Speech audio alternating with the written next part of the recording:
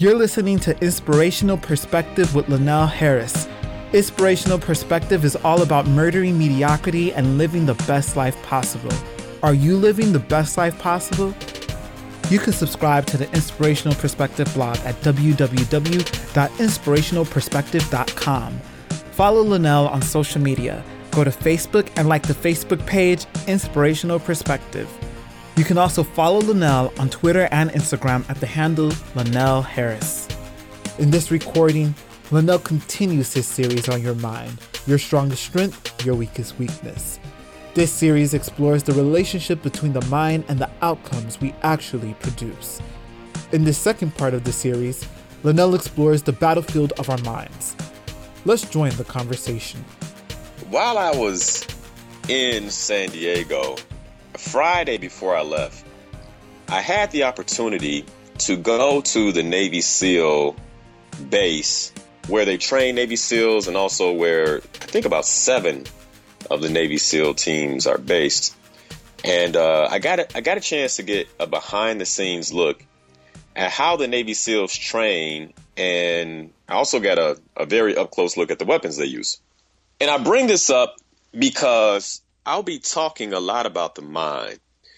And one of the things that I learned in getting this behind the scenes look at Navy SEAL training is that training is all about the mind. And a real quick observation from my time on the base, and then I'll dive into the topic. But while I was there, I noticed a few things, and you guys, you know this about me. I'm very observant, right? I'm taking all this in. I was excited to be there. I mean, literally in the same space with, the baddest soldiers on the planet. And so I'm just kind of taking it all in. And a friend of mine was touring me through. And what I noticed is while I was there, every now and then I would see a group of soldiers, or maybe 2, always in pairs at least though, running wherever they had to go. And so when I first got on the base, there was 2 soldiers. They had their fatigues on and big bags, caps, and they were trotting, right? And the bags were big, and they were kind of in this trot, going wherever they had to go. And then later I saw the same thing, and I kept seeing it, different places. And some were dressed different. Others had on their workout fatigues, camouflage. And I asked my friend London, who gave me the tour, I said, hey, what's going on here? Like, why are the soldiers running everywhere they have to go? And he said, what he told me is any soldier that you see running, or any SEAL in training, that's what they are, SEALs in training, that you see running, they, from the time they get there and they start their training, 9-month training, and remember, they're already soldiers when they get there, right? The best of the best.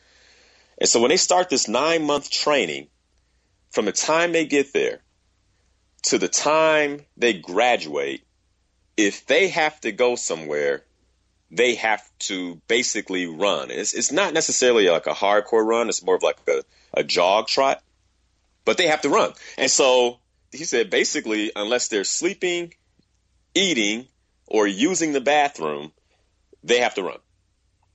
Now, I brought that up because what their commanding officers are doing, or those training officers are doing, is programming their minds. Think about this. If for 9 months, that is how you relate to going somewhere, then there is no other speed than a jog trot. So in battle, even if you're wounded, you think you have to keep that pace because you've been trained mentally to keep the pace, and your body has been trained to keep that pace. This is how powerful our mind is. It just blew me away, right? And that's just one aspect of the training. I can't go into everything I learned, but we're talking all about the mind. And I shared this last week, but if you shift your mind, you can shift your world. So hopefully you guys got something out of that. Okay. Your mind, your strongest strength, your weakest weakness. So speaking of Navy SEALs and soldiers, most of us will never encounter an actual battlefield. And I think that's a good thing. As a matter of fact, I know that's a good thing. It would be nice if no one had to encounter a battlefield. However, if you were told that you would have to go back to battle after you recuperate from the anxiety attack you probably would have if someone said, hey, you have to go to battle.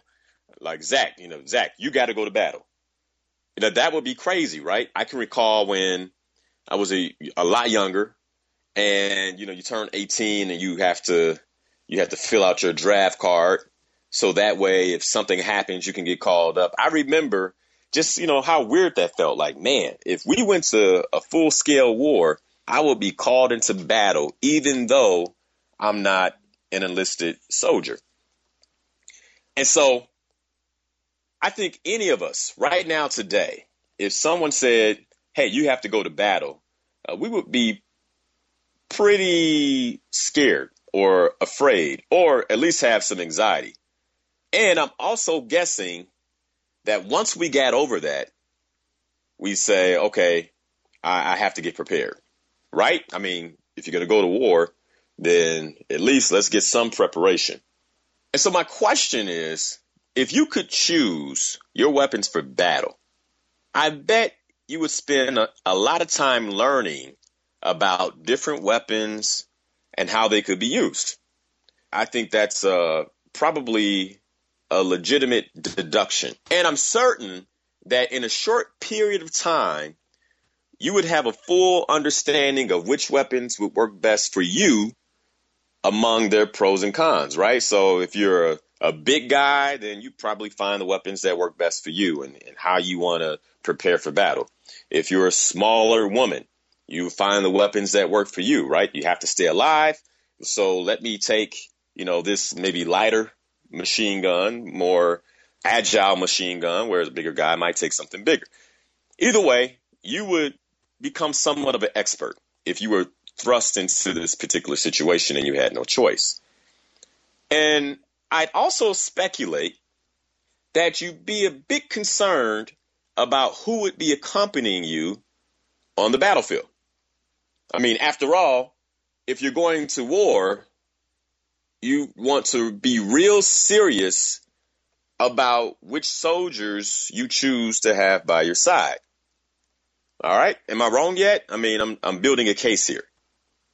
So consider that you are at war.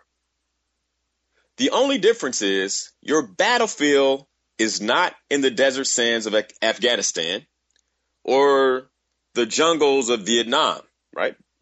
The battlefield that most of us encounter, or the war that we encounter, is a battlefield that happens every day in our minds.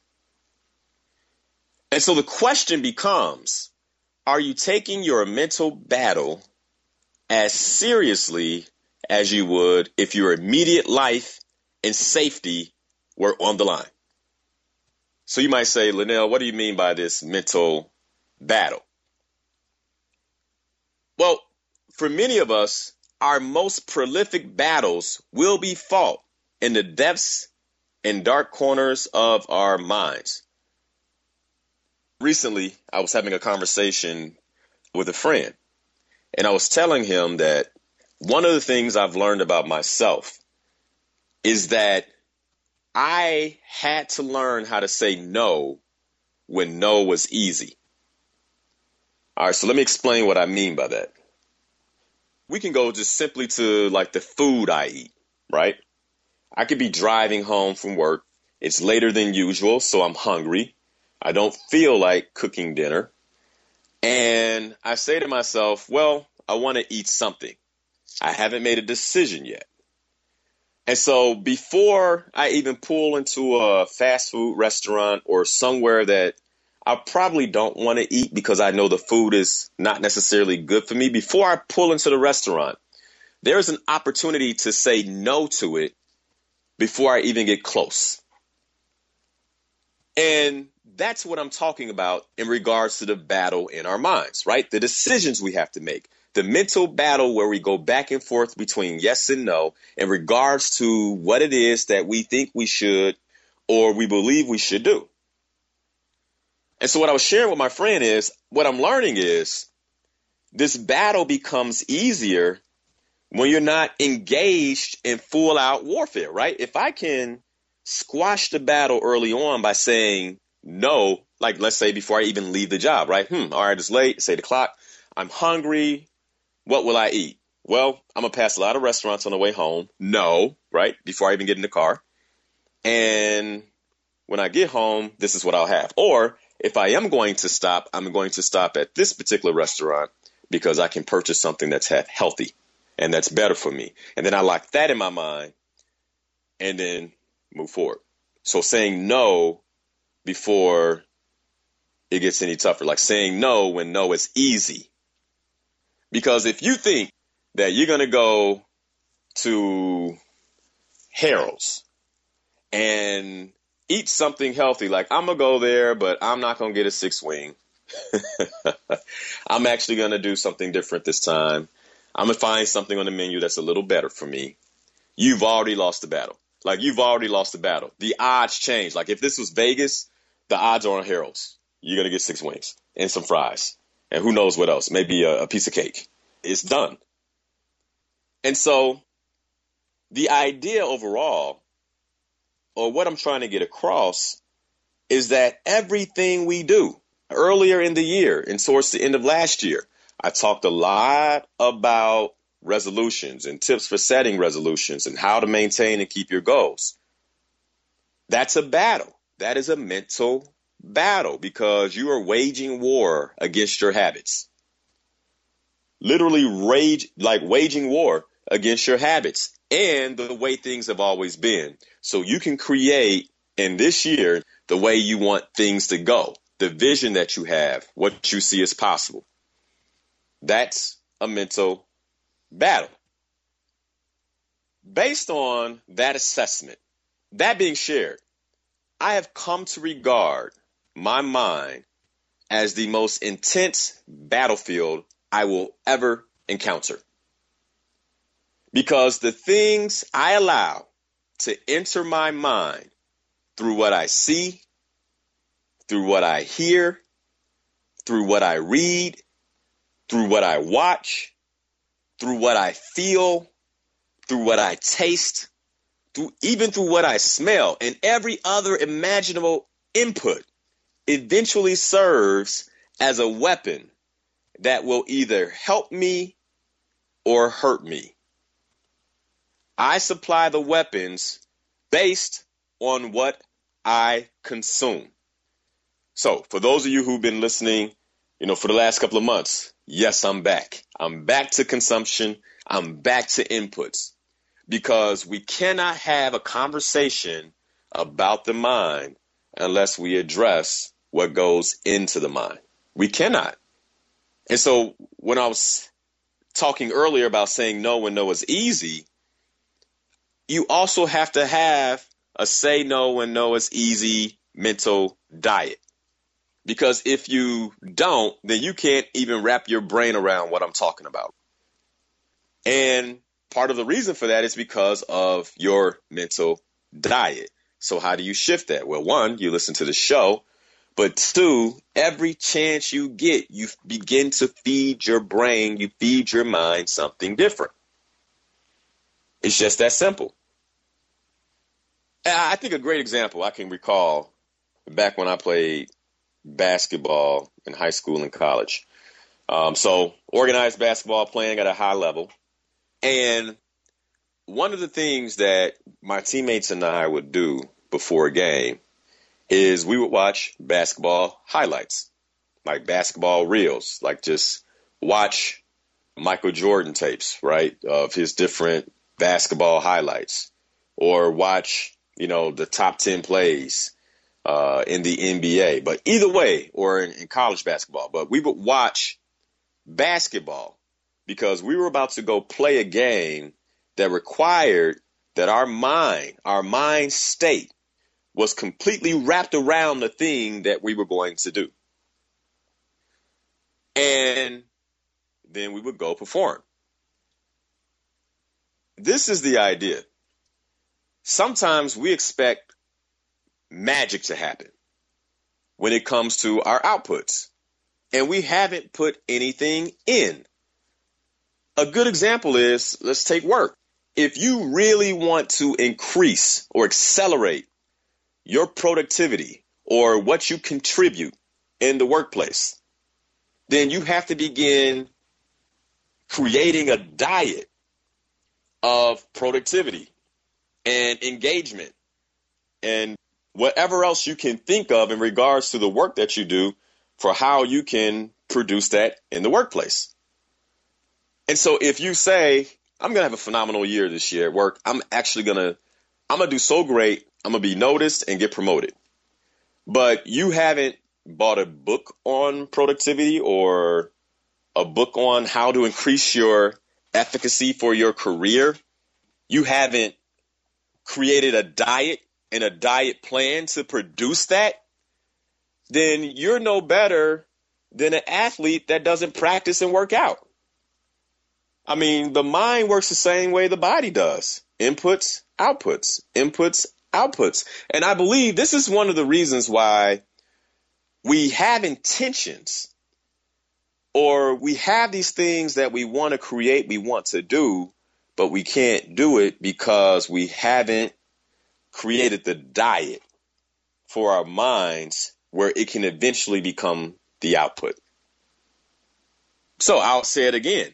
The things I allow to enter my mind through what I see, hear, read, watch, feel, taste, smell, and every other imaginable input eventually serve as a weapon that will either help me or hurt me, because we supply the weapons based on what we consume.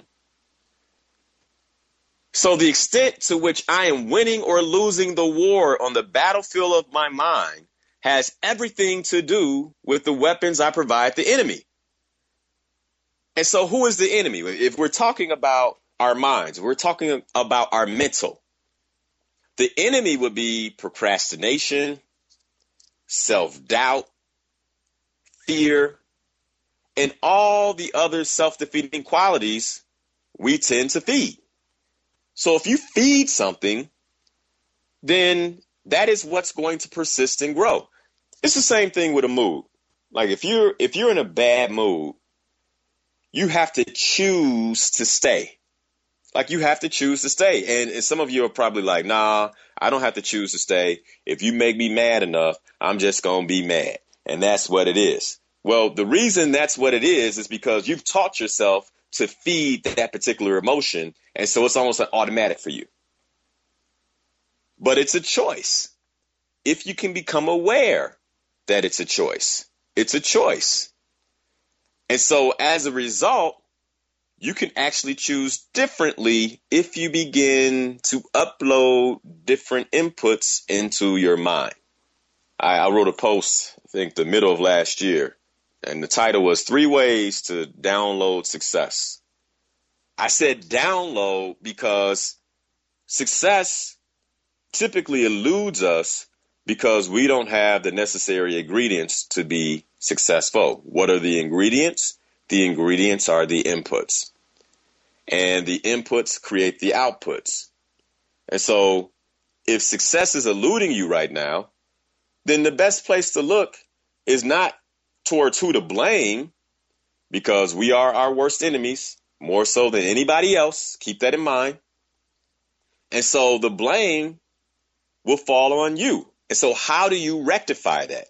You rectify that by turning your attention towards your inputs. If I'm not successful at what it is that I want to do, what are my inputs? How am I feeding myself? How am I feeding my mind? What books am I reading? What shows am I watching? What am I looking at on television? What am I listening to whenever I have the opportunity, be it audiobooks, music, whatever it is? Like, what are my inputs? Because if you create a success diet, it will become very difficult not to kind of fall into success. And I'm telling you, because the things that you're learning from that diet will come out of you. You won't be able to help it. I know it well. So if the enemy is procrastination, self-doubt, fear, all this other stuff, any other self-defeating quality we tend to feed, have you allowed something or someone to infiltrate your defenses and sneak into your camp? And so another thing to think about in regards to inputs are the people that you are around. So here's a question. Who are you going into battle with? And consider that the people you spend the most time with are your comrades on this mental battlefield. And so then the question becomes, are they battle ready? Like, are they really ready to go to war with you? Because if they're not, then is that the person you want feeding you your inputs? Would you want these same people by your side on a real battlefield where it's really going down? Because if you wouldn't trust a current friend or companion on a literal battlefield, then why do they have access to your mind and to your life? I mean, that's the question. In a military campaign, well, wait, I'm not going to speed past that. I'm going to stick with that for a little longer. I've shared it before, and a number of different, Jim Rohn has said it, Earl Nightingale, Tony Robbins talks about it. Like, if you follow any of these guys, read any of John Maxwell, I mean, I could just go down a list of, different authors who talk about the choices you make in regards to people.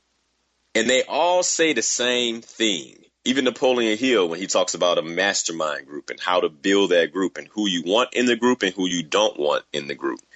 What they all say is the people with whom you surround yourself are the greatest indicators of your success. And so if they aren't successful, more than likely you won't be. And so let's take this back to the mental battlefield. If you are literally at war, right? And I keep taking this to a real battlefield, but keep in mind that we are at war in our heads, right? All the decisions that you have to make, there is some type of conflict. Somebody right now is in the conflict of go out or stay home. Get some sleep and be rested tomorrow, or go out and be tired. That's a conflict. That's a war.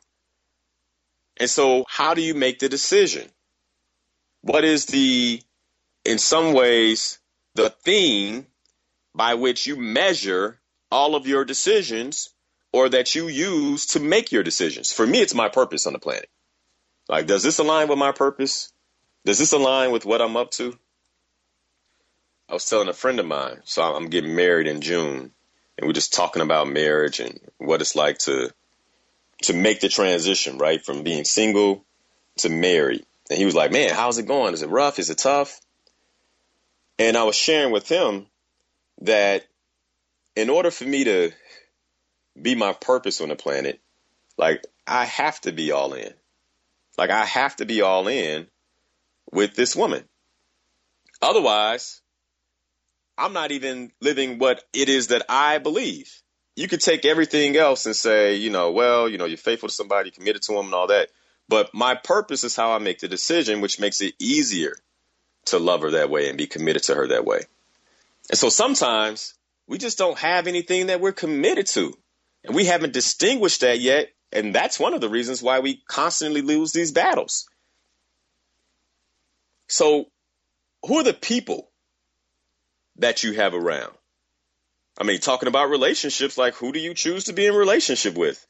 I mean, I'm with Pam because I know if we got to go to war, she got my back and I got hers. I mean, so those are things that we have to think about, right? So who are these people? And then what are you using to make your decisions in regards to that battle that's taking place in your mind? I guess another question is, who do you need to drop?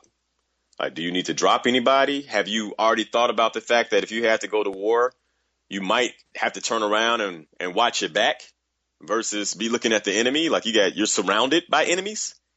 If that's the case, there's some evaluation that needs to take place. So here's the last thing. In military campaigns, both sides always look to destroy roads and storage depots that can be used to transporting and storing weapons, right? Like this is why officers go to school, so they can learn the art of war. And the art of war is, how do you take out not just the soldiers and the infantry and the Air Force and the Navy of the enemy, but also how do you destroy their roads that, help them transport the ammunition and the soldiers to where they need to go? How do you destroy their strongholds, like their armories and their weapons? One of the things I thought about when I was in San Diego, getting on the base, lots of security. And I thought to myself, in a world like this with drones and fighter planes, you look into the sky, you look out on the beach where the base was, you don't see anything, right? The base looks very vulnerable. But I can guarantee you that nothing's getting on that base. You might not be able to see the defense, but the defense is there. So what I'm saying is, in a military campaign, the focus is also on the roads. It's also on what's being stored. And so the question that creates is, what roads and depots do you need to destroy to gain full control of the battle in your mind? I'm going to ask it again. What roads and depots do you need to destroy to gain full control of the battle in your mind? So let me give you an example. And I always go to dieting because that's the one thing that we all can relate to. All right. I don't care who you are, short, tall, big or small, diet matters. And